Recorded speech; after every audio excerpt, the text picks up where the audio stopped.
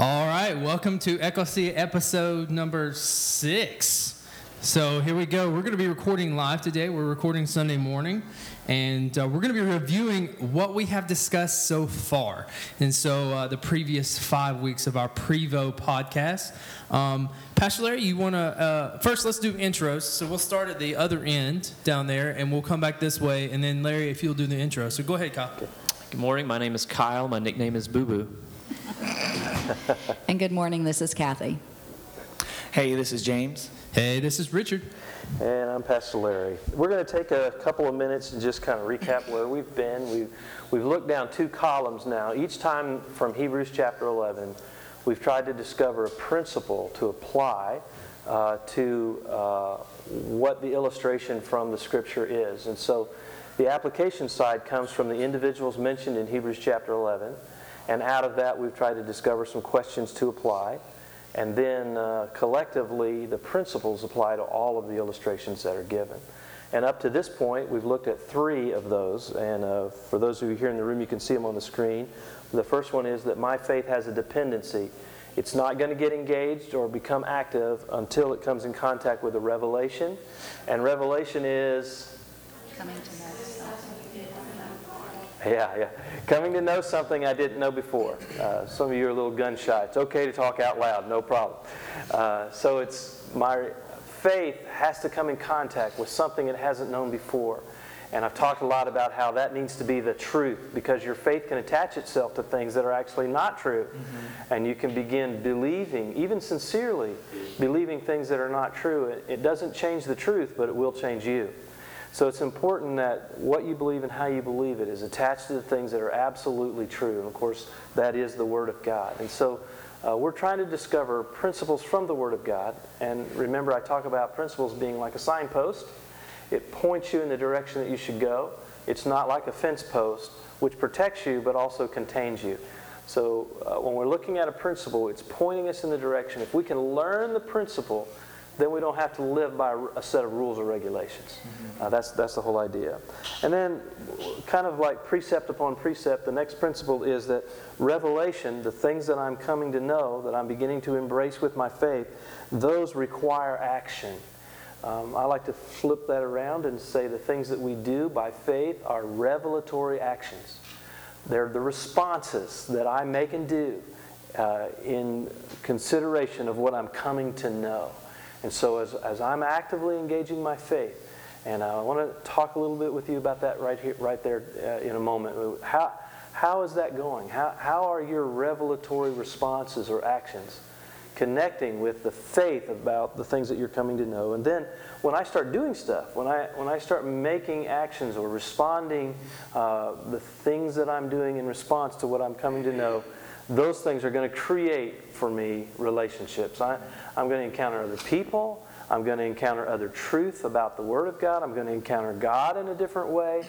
And so all of that working together, out of the things that I do in response to what I'm coming to know, I get connected with in the creation of relationships that I've never had before in that process. And then down that margin there so far, we've looked at 3 characters out of Hebrews chapter 11. The first was Abel. And out of his illustrated example, we talked about what is your faith sacrificing. Mm-hmm. Remember, Abel had a revelation about the only way to have forgiveness of sins was through the shedding of blood. And he created for us the first example of the atonement that is, of course, a foundation of Scripture. How did he do that? He came to know something that he didn't know before. He heard it from his parents about how God killed an animal and covered their shame. And so in his process of offering a sacrifice unto God, he took his firstborn lamb, the most important lamb that he had, and he gave it as a sacrifice on the altar. Secondly, we looked at Enoch. And remember, what did Enoch do? He walked with God. Yeah, Enoch, I think, was the first and original backpacker. I love to backpack and hike, and I think he was the first and original one. And he wasn't just out wandering around. He was looking for something. He was looking for a relationship with God like he had known Adam to have. And remember, he was a contemporary of Adam, so he spoke with him. He talked with him. I think they had probably long conversations as he interviewed his great-grandfather Adam about, there were 7 generations, so his great-great-great-grandfather, Enoch's conversations with Adam, what was it like to walk, the Bible says, in the cool of the day with God? And so he got a revelation that wasn't recorded in our scripture for over 2,000 years later, that God is no respecter of persons. That the relationship God had with Adam, he could have with himself, Enoch. And so he began pursuing and walking, and the Bible says that it pleased God. In fact, that whole phrase that many of us relate to faith about, without faith it is impossible to please God, is attached to the story of Enoch. So we get that principle that out of Enoch's life, I'm asking the question, where's your faith taking you? What journey are you on? Where are you going? What places are you taking your faith to? And then last week we looked at Noah. And remember, Noah built, of course, the ark, and it was for the purpose of saving his household, his family. And out of that, the question is, what are you constructing? What are you building? What are you preparing? What is your faith causing you to make preparation for future generations along those lines? So let's open it up now. And what are some of the thoughts or comments or questions? Maybe we've already had some come in through texting, and No. we can talk about that. One thought I had, just to kick it off a little bit, was that idea of, that they pleased God. So Abel pleased God, and Enoch pleased God, and, them having faith, too, that they were pleasing to God. I think that's something that sometimes we struggle with, that idea of, firstly, realizing that I please God. How can I please God, right? What about me pleases God? But they believed that, right? Abel and Enoch, they believed that. Enoch believed it to the point where God took him, right? He didn't allow him to die. And I think it's like C.S. Lewis says, based on the gospel, you are what you believe, right? You're not what you eat. You are what you believe. And as whatever you believe, you're sort of becoming in this gospel. Does that make sense? And so I think they believed to the point, they believed they were so clean and holy because of God. They didn't have a revelation of Christ, obviously, yet, but they believed that God so loved them and wanted a relationship with them, right? Just like he walked with Adam in the cool of the day. And just like after that, even after Cain murdered Abel, God was still talking to him, right? So, we could perhaps assume that God is still with them, talking to them, and since, they can talk to Adam too and think about what that relationship is like. They can't go back into the garden for certain, but they could still have that relationship with him, right? Just like we have now, we can have now. And I think that got kind of distilled over the generations, where we kind of lost that aspect of kind of talking with God, of being with God, of praying to God, of having a real relationship with God. But that going back to that idea of you are what you believe, believing that God is pleased with me, not because of anything innate in who I am, but because of what is innate in who I am. It's Christ in me, right? The hope of glory. He's pleased with me because of Christ. When he looks at me, he sees Christ. He doesn't see my past sins. He doesn't see my past failures. He doesn't see future failures even, right? He sees me as a saint. He sees me as righteous, and therefore, why wouldn't he be pleased with me? He created me, and he said it was good. He said it was very good when he created man and woman, right? Not just good, but very good. So why wouldn't he be pleased with me? And as I believe that, crazy things happen with my relationship with him, I'd like to speak to the crazy things that happen. So, over this weekend, I actually got to go and play at another church. And it's my dad's church. And while I was there, guys, I saw some crazy stuff. And I want to preface it with that idea of that woman who just needed to touch the hem of his garment. That's where her faith was in that moment. She was like, we all know it had nothing to do with the hem of his garment. It's just where her faith, where her belief was at in that moment. It was the thing that she was like, if I can just get this one thing, man, I know it. I can believe it. I can trust and know that this is going to happen. That was her revelatory action, right, about healing. So at my dad's church, I got to play the bass with them, and while I was there, I went in, and Dad had shared this weird story with me a couple of months ago, and there were some people at the church who had gone on like a fast, and one day their Bible started like leaking. and it was oil that was coming out of this Bible. And I was like, wow, that's cool, man. That's crazy. Wow. Well, they had the Bible there at the church. And what they've been doing is, as that Bible has been leaking, they've been collecting it and sending it all over the world. And then there are now all kinds of testimonies that are coming in. And it just made me wonder, I asked Dad, I was like, where do you land on all this, man? I mean, there it is. It's like in this little container, and you see this Bible just submerged in it. And every time they empty it out, like Dad says, it just fills right back up. It's like, it's so weird. And so Dad was saying, James, this right here, I believe, is a manifestation of God's Spirit for our people to build up our faith. God knows that just like that woman who needed to touch the hem of that garment to be able to believe, we at our church, we needed to see something like this for where our faith was at. And that our faith, since we have seen this, has grown exponentially because of all the wonderful things that are being sent back to the church of what is happening when people are, praying with it, when they're able to, lay hands on or anoint. They're able to know, man, this is going to work. This is just where their faith was. And it was amazing. I had the opportunity to actually hear some of the accounts and some of the like doctor notes of what was actually taking place. And it's been just amazing stuff. Wow. I think it's important there too, and this is really cool because this actually answers one of the questions we received anonymously, but we've got to really push aside as the church, the Big C church, the group of believers. In hearing a story like that, we've really got to push cynicism to the side. And that's going to take a conscious effort, because I think that's really and truly the first step to growing our community out of something like that. Because I think for me personally, a couple years ago, I've been like, yeah, right. Okay, sure. Even if I was looking at it, I've been like, okay, how did you stage this? And so that would have been the natural cynicism. And so how do we grow our community as a church through these faith steps? Well, okay, first step is you need to push your cynicism to the side, because it's natural, especially if you grew up in the church. It's natural to have cynicism.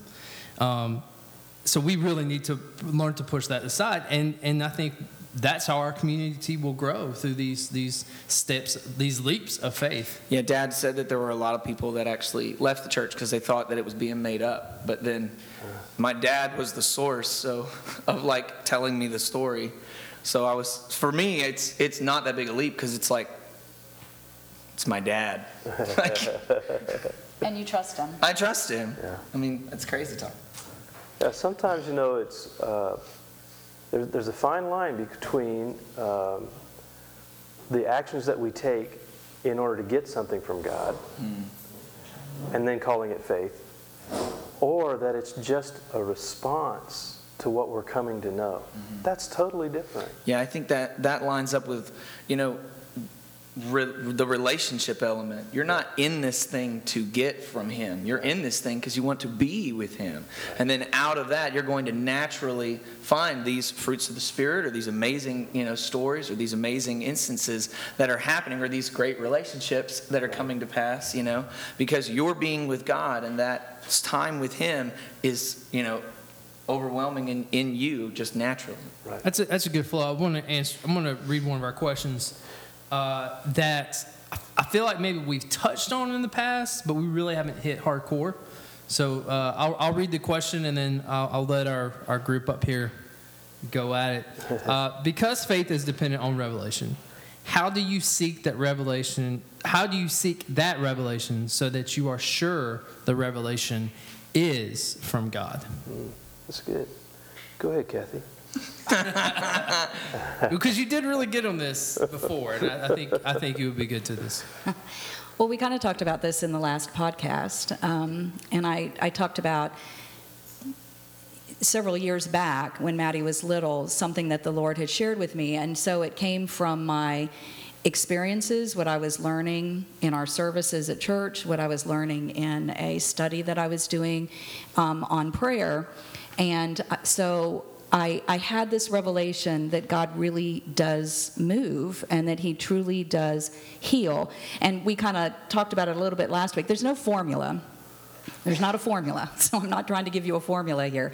I'm just saying I had a revelation that God healed, and had taken Madison, she was about 2, to the doctor, and the doctor was concerned there was something wrong with her spleen, and that there was something wrong with her blood. David's shaking his head, he remembers that this happened. And I listened to what the doctor said, and I said, okay. And she said, these are the things we want you to do. And I said, okay. Went out to the car, and as I was putting Madison in her car seat, I very, very clearly heard the Lord say, this is what you've been learning about. This is the revelation I've given you, and now there's an opportunity for you to walk it out, or to have an action for the revelation. And so I don't know that I had those words. I probably did at that time, because I think you had already spoken on it. But immediately there was this strategy that I was given that the Lord just laid out. And so I went home, shared it with Dusty and Cassie, both at home still at that time, and Larry. And the word was, every time you lay her down, you pray over her for healing. Lay her down for a nap, put her down for bed. Of course, she was little, so she napped a couple of times. So we did that. Well, then the doctor had told us she wanted us to have an MRI or CAT scan or something done, and so we were going to do that. And so in sharing with Larry, he said, well, honey, you have this word from the Lord. He said, I believe that she's going to be healed. I don't know that we need to follow through with those steps. And immediately built up inside of me, I just sensed this, you know what? I need for my doctor to trust me too. Right? I need my doctor to trust me as a parent. I trust my doctor. I mean, that's why I went to the doctor.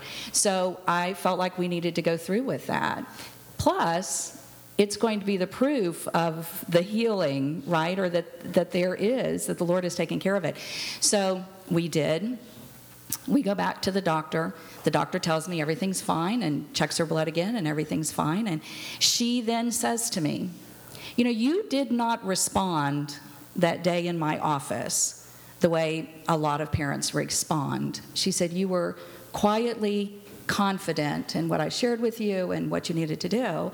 And she asked me about it. And I had an opportunity, so this goes to relationships, revelation, and then a relationship that I was then able to share my faith, and that I could trust this God that I love and who loves me and who is good, and see the result of that faith and that revelation of prayer, the purity of that.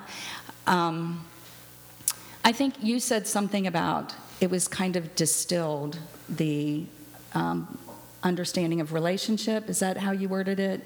And through the generations, or being able to walk with God, having that clarity? Yeah, I think we kind of lost that. Yeah.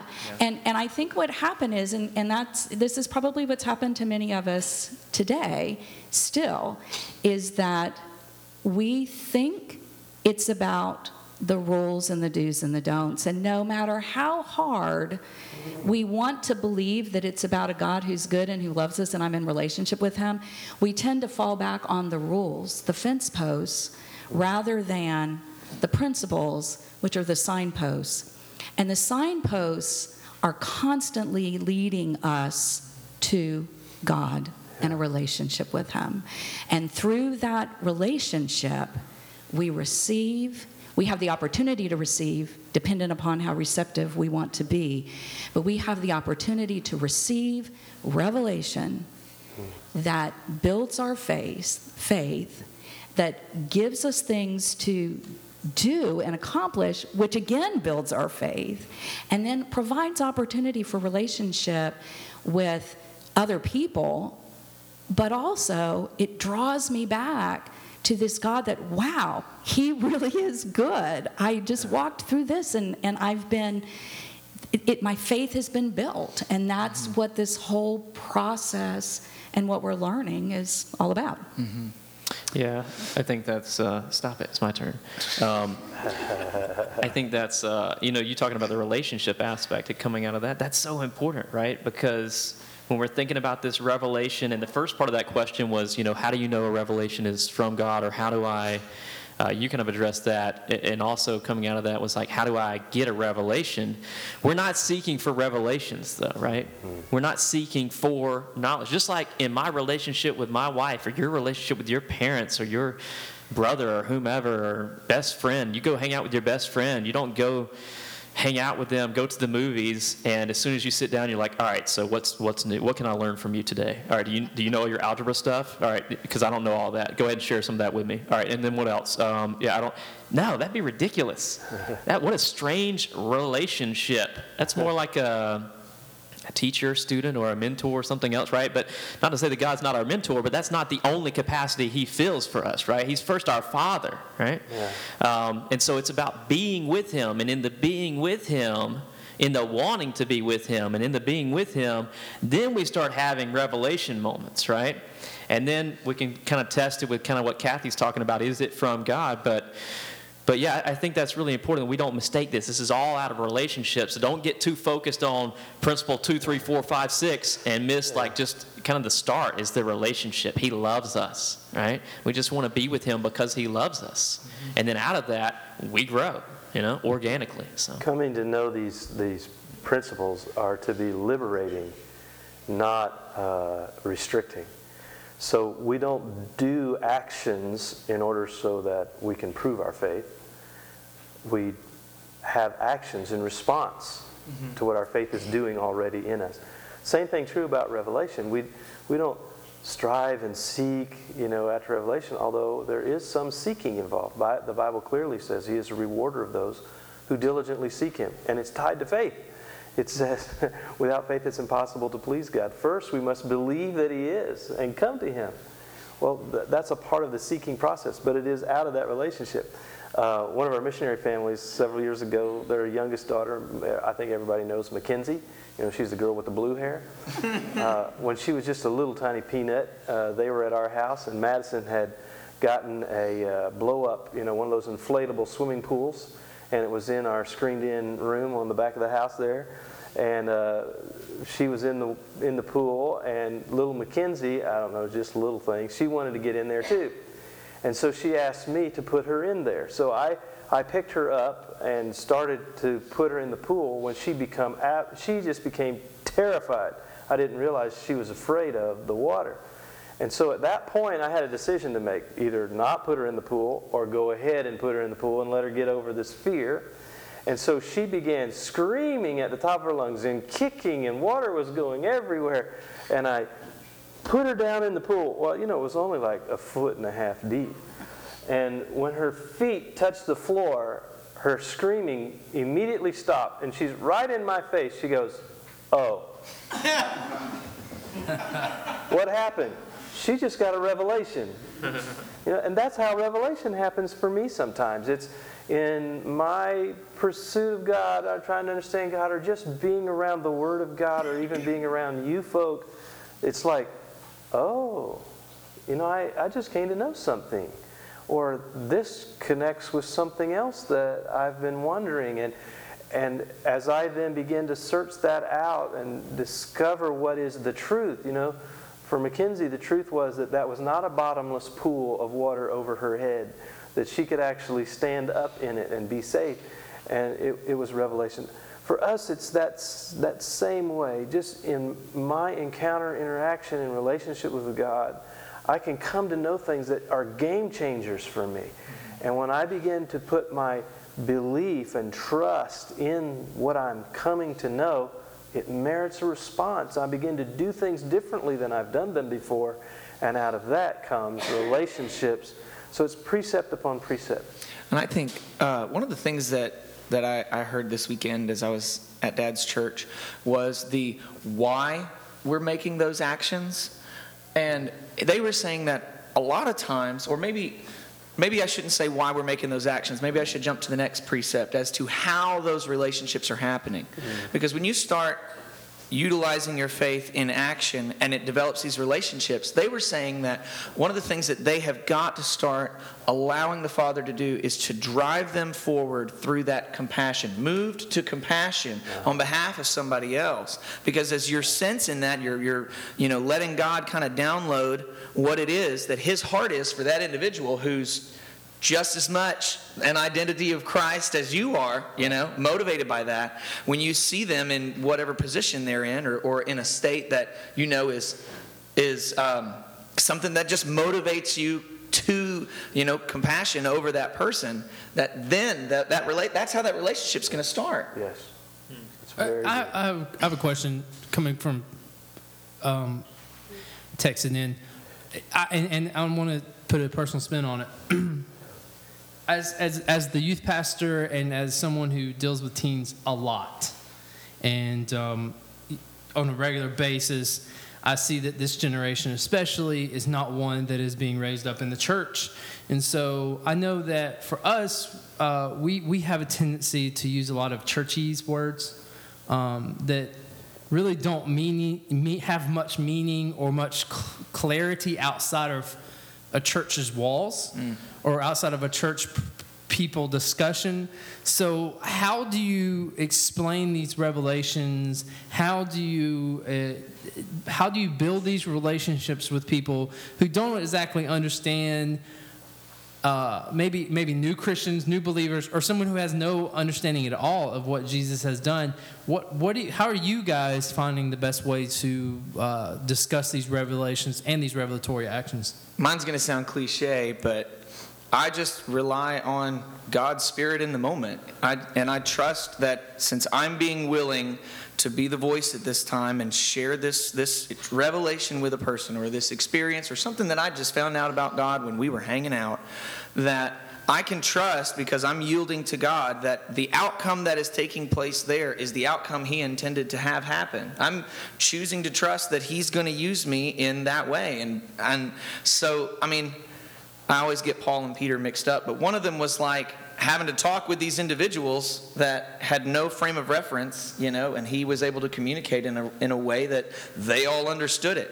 This is nothing, I don't feel like it's as new a thing as we make it out sometimes. I think that's the nature of revelation in and of itself. Oh man, I didn't know that. Well, there you go. Now you know it. I think that the terminology and the regard to which how that communication takes place is something that we can trust God to just meet that gap. Oh, as a matter of fact, I do have a story. Yes. I do have a story. Yeah, you do. So I had a pastor back when I lived in Atlanta who was in Mexico for a missions trip, and they were praying over a person. And as they started praying, he started praying in tongues. And as he started praying in tongues, the Spanish person looked over at him, and he was not speaking in tongues. He was speaking in Spanish. And he had never spoke Spanish ever. So I don't know, man. I just think that kind of a intervention on the behalf of the love of God's life, the kid that he's trying to reach, he's going to meet that gap. He's not going to let some flawed person misspeak. I just don't see that. I think that God's there and can meet that need, can fill that gap. Yeah, and that I think again that we use the identity word, but it comes out of that identity. It's not that guy was striving to make something happen. No, it comes out of who he is and resting in who God is for him, right? And that God loves him, and he's just being who he is, right? And he's all of a sudden starts speaking in tongues, and he has no idea what it means, right? But God's using that, and God wanted to speak to that guy in Spanish in that moment. That's what he wanted. So it's like Larry talks about, it's out of the overflow. Mm-hmm. And that overflow comes from relationship. Yeah, and he got that relationship because he was moved by compassion on behalf of this individual. Yeah, because that was God's heart. Yeah, exactly. And it can be that simple. We just allow God to move in us. I remember, and a lot of you have heard this, but when Dusty and Marlena first moved to Africa, they didn't know what they were doing day by day, moment by moment, hour by hour. Literally, they prayed at every turn of the day. They started their day with, okay, God, where do we go? What do we do? What's today? And then when they got to a place and they knew that God had led them there, then they did the next prayer and the next prayer. And they would have crazy experiences, like the time they visited a church and somebody turns around and goes, "Are you Dusty and Marlena Harper?" And they're in Africa, in capital city of Tanzania with people that had met Vicky and Vince Welch camping in North Carolina, but here they show. I mean, that's how bizarre and how wonderful our God is. As long as we allow him and we walk in that close relationship with him, he will open those doors and provide those relationships and lead us to continued revelation, which builds our faith continually. It's just a matter of how receptive we are, how much we just want to be with him. And if we're growing in that relationship with him, we're going to see these things start happening. The best way to share your faith with someone else is just to allow them to observe it taking place in your life. That's the best story, is not telling someone, but just letting them see firsthand for themselves that it works. That a relationship with God leads us to an understanding, and that out of that, these things begin to grow and develop in our life. So I don't have to try to force it or make it appear better than it is. I can just be in honest transparency and allow others to observe what God is doing. Paul reflected that. He didn't use the word action like we do. He used the word works. And he talked about how faith, you show me your faith, I'm going to let you see faith at work in my life by the things that I'm doing. By my works, I'll show you my faith. And so out of that, it's by the actions. If our lives are changed, the things that we do become different because of the relationship that we have with God, others will notice that. And that's what Paul was trying to get at. It's the things that I do that's going to show and demonstrate to you that I'm a person of faith, that I'm living that way. Well, what are some of the comments? I don't know if there's some more texting, or maybe you just want to raise your hand. Maybe you've got a comment, input, or want to ask a question. Let's take a moment to do that. Not all at once. Slow down. Slow down. No, you're fine. Go ahead. Okay, let me repeat that question, because I don't just in case you can't hear it or whatever. How do you, to the panel here, how do you help someone not try to live miracle to miracle, action to action, and they're not floundering? Go ahead. We're not living miracle to miracle. We're living to be with Jesus. We're living to get in his presence and go after him. All of the miracles and things around us, or all the great things or all the bad things, have no bearing on our relationship with Jesus. That's who we're going after. Yeah, I was talking to a youth pastor on Thursday this week, and we were able to have lunch together, and he was telling me about how I knew he'd had a lot of signs and wonders coming through his church that he personally had seen God do through him, and it was amazing and cool. Not so much to him, because he had the faith, so it wasn't like proving anything to him, but to the people who were being healed and seeing these miracles, it was a really cool thing. But he noticed how, he works on a college campus, he noticed how, like, in the fall semester, when a lot of that stuff would happen, the spring semester, those same people that were there saying, wow, that's awesome, that's unbelievable, they wouldn't come back, or he would kind of see them on campus and wonder, like, what's going on, and they would kind of have drifted away from God or not really be interested, and he would kind of wonder, how in the world could they have seen what they've seen, or maybe even had a miracle or healing take place in their body, and yet they're drifting. And so we can start to live like that if we're not careful, right? And I think that's kind of what he was feeling like some of those people were doing, is they were trying to go from miracle to miracle, or from experience to experience, maybe getting it from him and then trying to see it in their own life or whatever, when the whole point is Jesus and his finished work and what that means in our heart and our mind, right? So we can't ever get to that place. And so his solution was, he started focusing more on like small group discipleship type stuff, like just really pouring into people's lives and becoming much more relational rather than experiential in the way that he was dealing with people and showing them God, right? He was showing them God, instead of it being through miracles and prayer, more through the relationship aspect, and he was seeing a lot more fruit that way. And, not to say that miracles aren't something that can help our faith and aren't wonderful, and I think it's an expression of God's heart when people get healed and things like that, but that's not the end-all, be-all, right? That's not what we're in this for. We're in this because of Christ and what he's done for us, right? The fact that we are completely forgiven of all of our sins, the fact that he has made a way for us to have that relationship with God that he wanted for us at the outset. He's now made a way for us to do that again, right? So, yeah. I'm sorry, but I got to say, too, this is not a new question. Like, this is not new. This happened to Jesus. Yes. There he was right after he, fed the 5,000. All these people kept following him, wanting to go from what?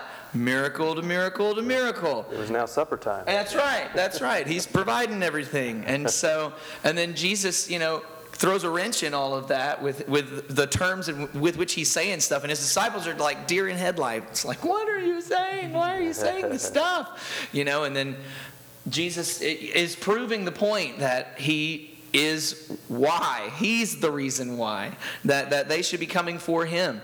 And I even heard a teaching on the rich young ruler, which has always befuddled me. I've always been like, what? I don't get that. But the statement that I think Jesus was making when he said, all right then, go and sell all your stuff and follow me. Because the first few questions that the guy was asking, Jesus was saying, this is how you have eternal life. This is, you follow the rules and do that stuff. And make sure you're doing that. Well, then the rich young ruler comes back with, but I've already done all these things. And he's like, okay, well then you need a relationship with me, man. That's all of these other things, you don't have a relationship with me, man. You need to come get rid of your stuff and follow me. Well, and the other part of that is he really hadn't done all these things, right? Because money and his stuff was his idol, the first commandment. He broke it, but he thought he was good, right? So Jesus was answering in terms of, if you fulfill all these commandments, you are good. But the only person who could do that was Jesus himself, right? We can't get to God except through Christ. We can't get to God by being perfect because none of us is, right? Like Larry always says, we were born with a navel, therefore we're sinners, right? Or we were sinners. He says belly button. Jesus was providing him a revelation, but he was not receptive. Madison? We have to repeat that question. All right. One of them, I hope. So she asked, what happens if you have faith and there isn't a revelation, or you have revelation and you're acting and there aren't relationships? So what happens when life? I got a question back. When you're questioning that faith, are you having faith? No, I'm asking you. I don't think you are. If you're questioning faith, am I having faith? Are you having faith? No. I disagree. Oh, snap.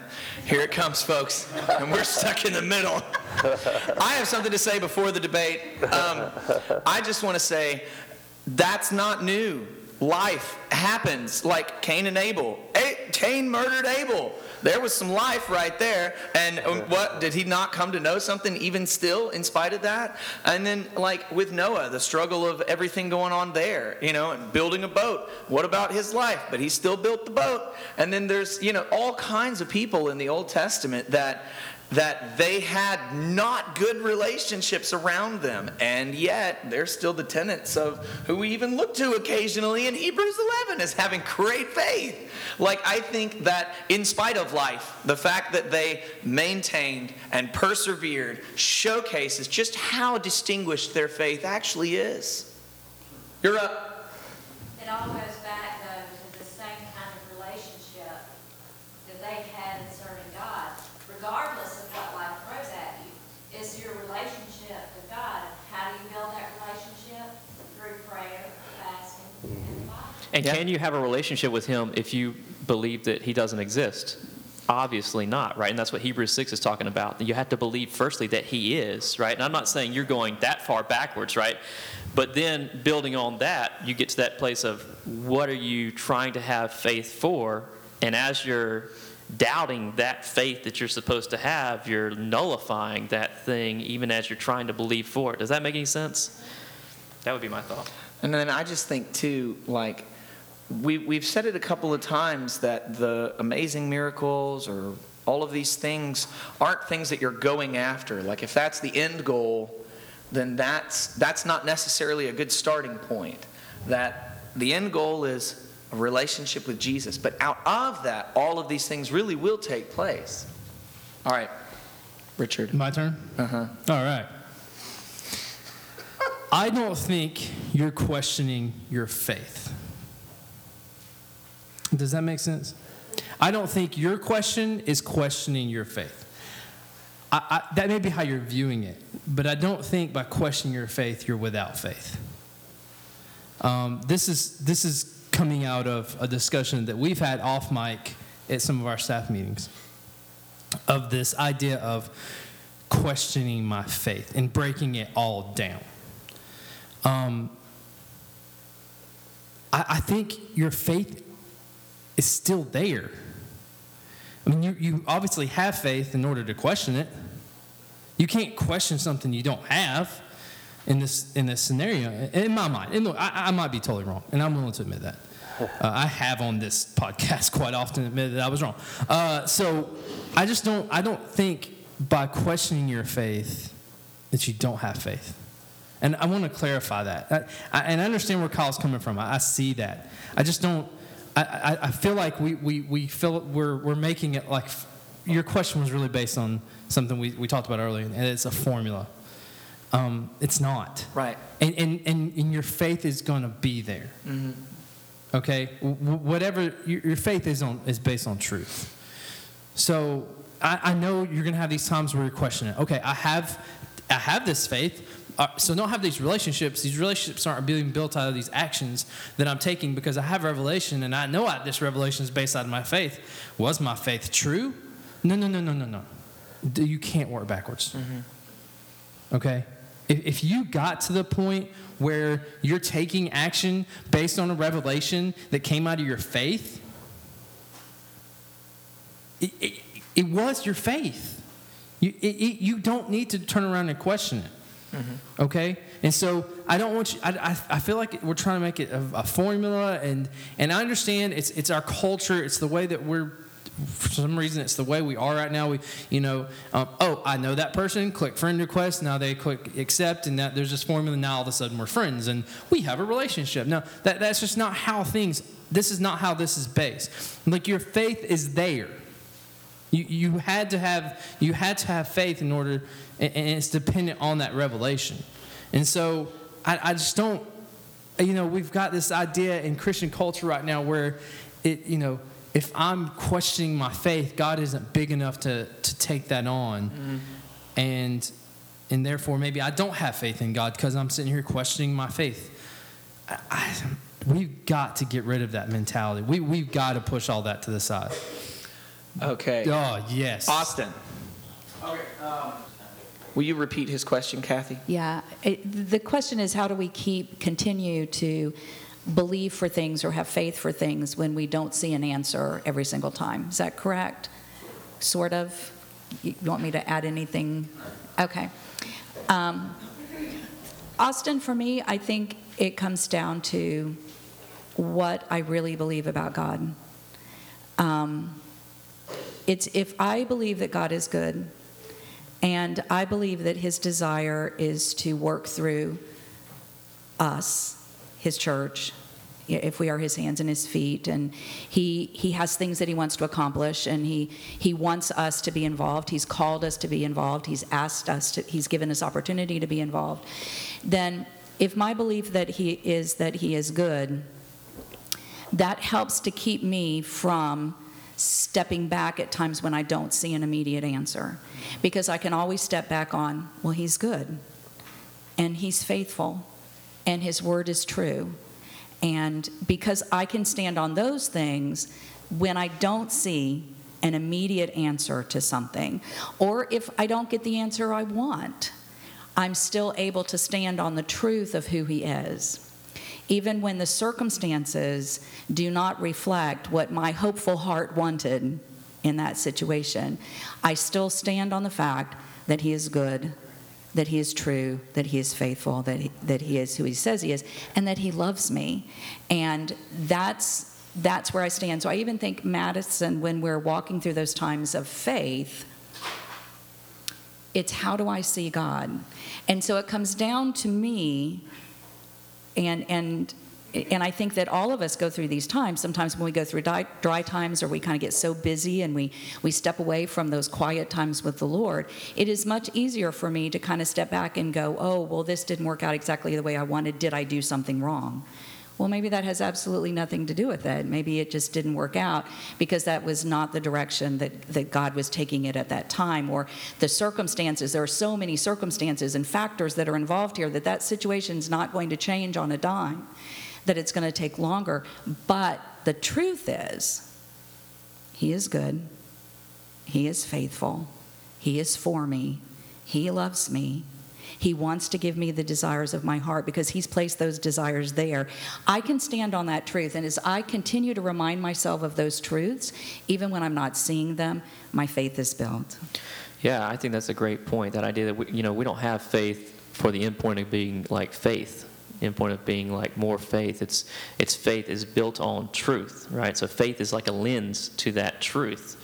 And I think that password analogy was a really good analogy, and I think it really illustrates that idea of when we get into that mindset, especially with prayer for healing or whatever, we're results driven. Our results are dictating in some ways why we're doing this or the faith or whatever, right? Versus the other side of the coin should be like, and I've gotten into that too, but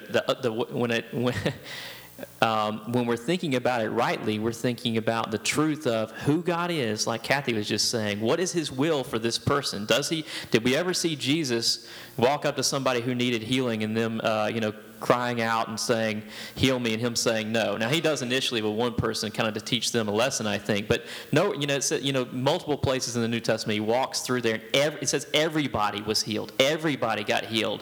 It doesn't say everybody except for one person who he really needed to build their character up a little bit more before he could heal them, right? So I think, once we understand the truth from God's perspective about how does he see this person and how does he see this sickness, right? And we're focused on his heart in this situation, in his mind, and not on the results.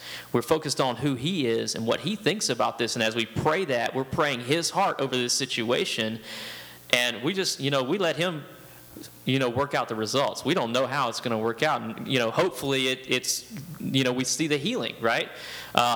But we're not results driven, and Kathy was mentioning that too, right? It's not about what was the result, but the more we fixate on what his mind is and his heart is, the more results we see accidentally or as a byproduct, right? Does that make sense? And so, Austin, you shared a situation where a dog was ill and you prayed over it, but the dog was not healed. And you and your friend really felt like this was going to minister to that other friend by praying over him and seeing the dog healed.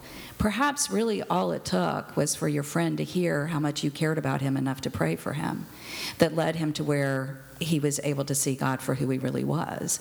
And it wasn't about the healing of the dog at all, but in your mind, in your heart, in your humanness, in your youth, you were thinking that miracle needed to take place in order for this person to then have a relationship with God.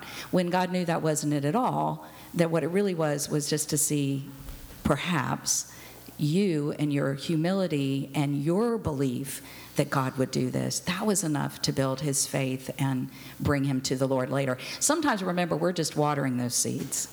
They've already been planted. All we're doing is watering, and we may not see the full fruition of that particular situation. The awkward moments when it doesn't happen. What I say is I'm still believing that God's going to heal this. I don't see it right now. You don't feel it right now, but I'm still believing. I don't say that just to comfort them. I mean, I'm legitimately still in faith that this is going to happen, because otherwise I'm shipwrecking my faith, right? And I'm not actually believing that, because then it's like the disciples that were down at the base of the mountain who, the guy brought the epileptic guy to them, the boy, and they couldn't heal him, and then Christ comes down and heals him. So obviously it was still God's will to heal that boy. They just, for whatever reason, could not, though they had been doing many, many healings up to that point, right? Many miraculous signs and wonders.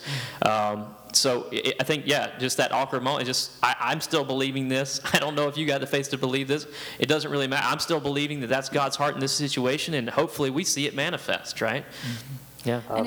Verse 13 of Hebrews 11, which we will get to in weeks ahead yet. But skipping ahead. It says, it's a summary, the people who are listed have died in the faith. What did they die in? The faith. The faith. Not having received the promise, but having seen them from afar off, and being assured of them, embraced them, and confessed that they were strangers and pilgrims on the earth. Wow, that's pretty powerful. For those who say such things declare plainly that they seek a homeland, and truly, if they are called to mind to the country, calling to mind being from a country from which they have come out, they have not the opportunity to return. In other words, it's the faith that we've given, the Bible teaches us all of us have been given a measure of faith. So it's not a matter of do I have faith? I already have. Just recognizing that the Scripture is true says I have faith. So then it's maybe this is a promise that I'm seeing from afar off, but I'm still assured and confident. That's why I put those words together. My faith brings me a confident assurance. So I don't have to heal everything that's sick. I don't have to see every injustice satisfied. I can, from a distance, be assured that God is still God. Whether or not the prayer I pray keeps Him on the throne is of no consequence.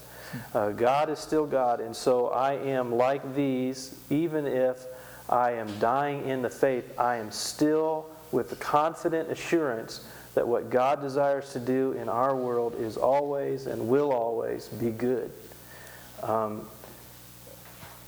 I think we have one more, maybe time for one more question there.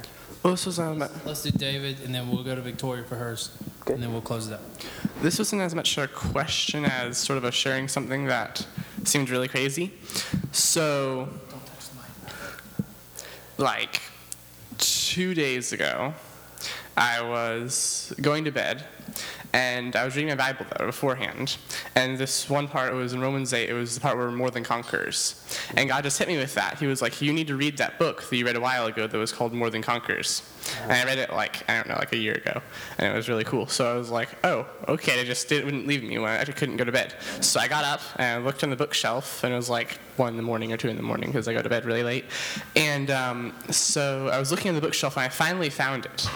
And I opened it to this one part to I felt from the Holy Spirit that I should go to this one part of the book.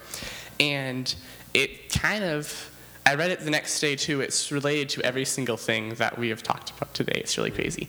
Because it was written by Terry Mize, and this guy has seen the dead raised. He's seen miracles of every type.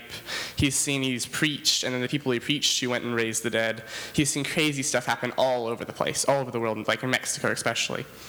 And he was talking about how he would, one time his ears started ringing, and he couldn't hear at all. And he had this horrible thing that happened to him.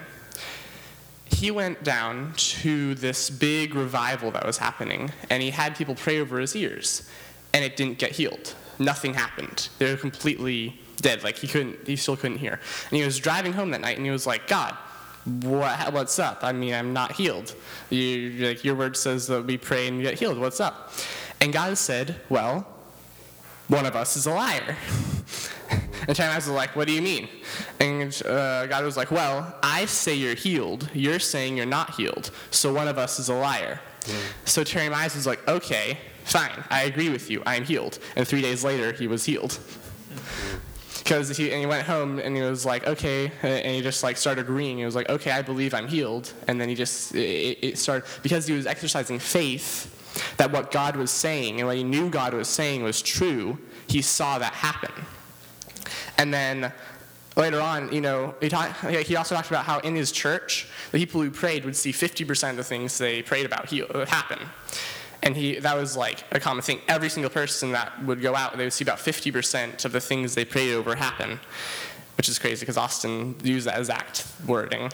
And it's he said that he believed, he saw that, and he saw that they were living life mountaintop to valley. They were living it where if they saw something cool happen, they would get excited about God. But the moment they stopped seeing something cool happen, it was dead. They were just like, oh, well, God's not here anymore. So they just would get all depressed. And he realized they needed to rejoice in God and their relationship with God and to believe that he's there all the time.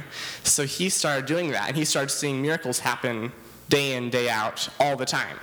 And it was crazy because he started having a relationship with God, and it wasn't just about the miracles. It was about the relationship with him. And it was that he was believing that God wanted to do every single thing that he prayed about. He was believing that his word was always true. And that's just something I felt like I should share. That's great. Let me say this on the 50-50 thing. 50-50, if you're praying and half of what you're praying for happens, one posture is to say, man, it's only working half the time. But a person of faith says, I need to be praying for more things. Do you capture that? That's where you can see the illustration of faith. And if that's the revelation that you can capture out of that, then you're receiving relationship and revelatory action because of that. Let's go, Victoria. All right, this is not a question. This is in reference to what Maddie was talking about. If you look in Mark, there was a father whose son needed to be delivered. And the father said, I believe, help me with my unbelief. I think it's completely okay to have unbelief as long as you're going to the Father and saying, give me clarity, I need understanding. Right. So that's just something that was dropped into my spirit, and I wanted to share it with you. And it's not just for you, it's for everyone. Yes. It's okay. It's a growing process. There's things of God that we cannot fathom, we cannot understand, so we have to ask for clarity, and then that will grow our faith. So just wanted to share that with you. Victoria. Great. Yeah, it's really good. I'm never going to run out of faith. I'm going to run out of sunsets. I'm never going to run out of the opportunity to gain a revelation. I'm going to run out of chances to do so. Good word, Victoria. That's really good. All right, so we're going to close things up here. This has been really good. This is a lot better than I think we expected. So that's really awesome. You guys sent in some great questions. And so let's close up. Thanks for being here. Thanks for participating in our podcast. This is kind of how it goes, except we sit in a circle normally. So here we go. We're gonna close it out right now.